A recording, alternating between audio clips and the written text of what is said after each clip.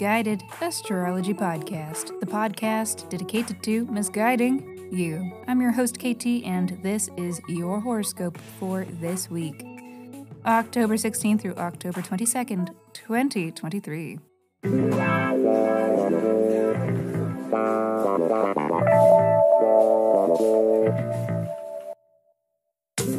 Welcome back to the podcast where I don't know you, but it might seem like I do because I am sharing musings that are based upon the sun and the moon and the planets and shit.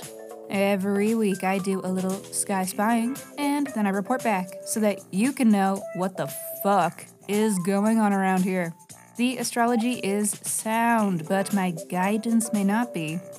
And that is totally up to you. Okay. Quick housekeeping. Special thanks to Allison, Chelsea, Rocio, Kyle, Ultimate Terminator, London Bell, and Mandy. Thank you. Thanks for rating and reviewing, everybody. And reminder, for other listeners who haven't reviewed yet, you can, you should, and if you do, I will send you a 24-page in-depth birth chart report. So please, review Misguided Astrology wherever you stream your pods from, or tag us in a shout-out on social media, that also works. And then reach out and tell me so that I know where to send your report. Just email your birth date, time, and location, to misguidedastrology@gmail.com. And those are my notes. Those are all my notes for today. And so on that note, let me hurry up and shut up so that I can keep talking, because this is your weekly horoscope. Monday and Tuesday. How we doing, kids? No crazy astrology today, but you may be feeling a bit wiped out after this weekend's eclipse. It's a good old-fashioned eclipse hangover. So hydrate, damn it. Don't forget to drink some water.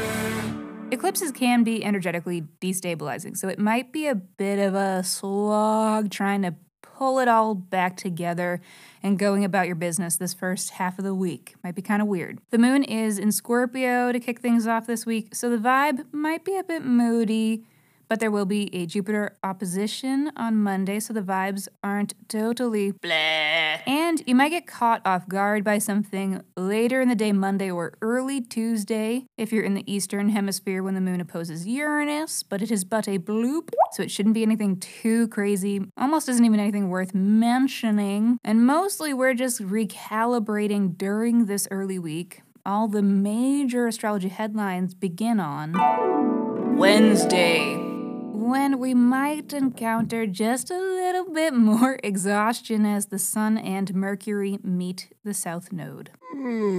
Or the eclipse point of this past weekend's eclipse. So at the baseline of what we might experience, it's a bit of a low-key day when you might feel inclined to keep the extracurriculars to a minimum. Your essential activities may feel like plenty, and that's okay. I can't go out. I'm sick. Boo, you whore. I would also expect with this astro weather that there may be some eclipse-themed conversations happening, because Mercury is the planet of conversation. So you might be talking about things having to do with this past weekend, something that is either coming to a close or that is just beginning, because a new cycle was initiated with the eclipse, but if you haven't had an opportunity to make space for something new in your life, then it might be about endings or goodbyes or finishing something that you're kind of caught up in at this moment. And this Wednesday is for, figuring some of that out. And whether it is exciting or terrifying to be figuring these things out, it is necessary homework that you want to get done by tomorrow. Time is my enemy right now.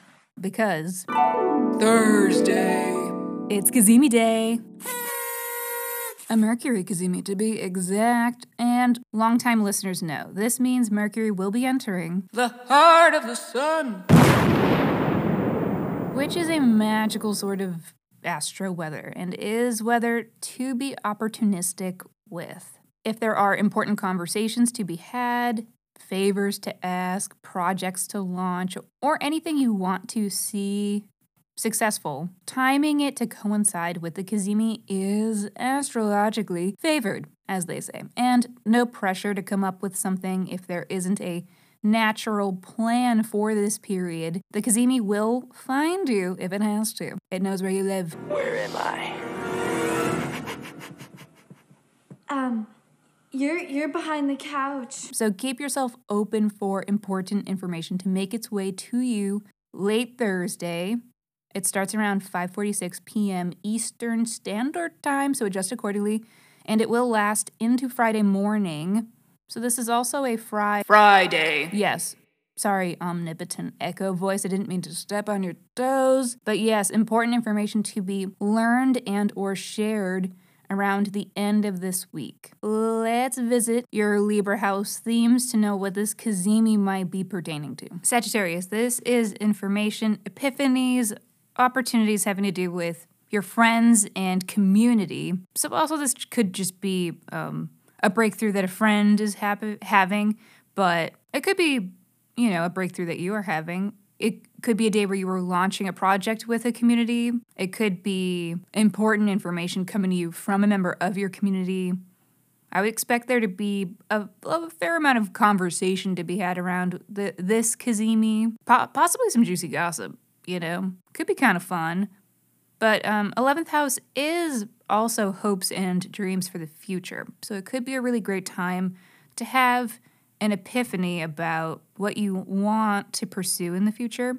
It could be a great time to begin a sort of initiative attached to a certain hope or dream that you have, even to just write it down, jot it down. If you're having any, great big ideas that feel important and striking to you, write them down so that they are sent, so that information is existing in the universe in multiple places. Do you know what I mean? Make it happen. Manifest it. 11th house is great for manifesting. So if you are hoping and wishing, this is a great opportunity for you to hope or wish or ask for something that you need from somebody that supports you and have it kind of show up.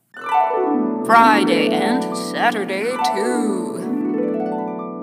And as Mercury exits this Cazimi, it runs smack into a square with Pluto, which is kinda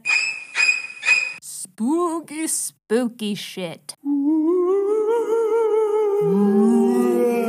There are uncomfortable conversations or thoughts to have. Mama, this is garbage. Pluto can represent domineering forces, so sometimes with a transit like this, we are experiencing people in positions of power, flexing their influence in ways that are unsavory. I am making baked macaroni and cheese with a major twist. And what's the twist?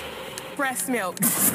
Pluto can also represent secrets, so this could also be an occasion to learn of something you wish you hadn't. Here are more facts I really wish I didn't know. And also Pluto represents our emotional depths. So watch out for repressed or compartmentalized traumas being triggered around this time as well. Come Saturday, it is the sun's turn to square Pluto, which is more of the same flavor and is why I lumped these days together. It's all kind of one big Plutonian purge. Could be a period of contending with shadowy emotional forces and their energetic toll. It's casual.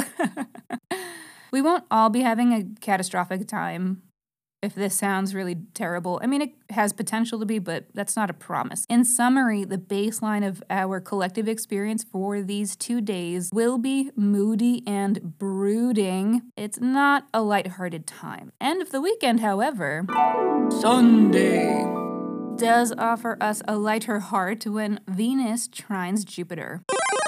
A benefic entanglement we crave.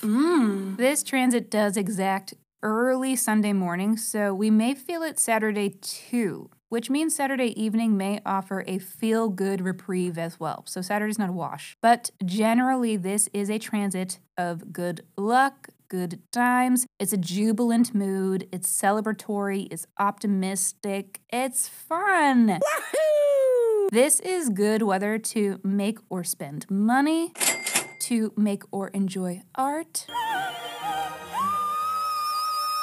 to be with friends and loved ones and is a convergence of life's sweetest ingredients. Sugar, spice, and everything nice. Don't forget to enjoy the enjoyable things, goddammit! Good luck, and don't fuck it up. Alrighty, everybody. Thank you for listening to the Misguided Astrology Podcast. I'll see you next Monday. Mwah.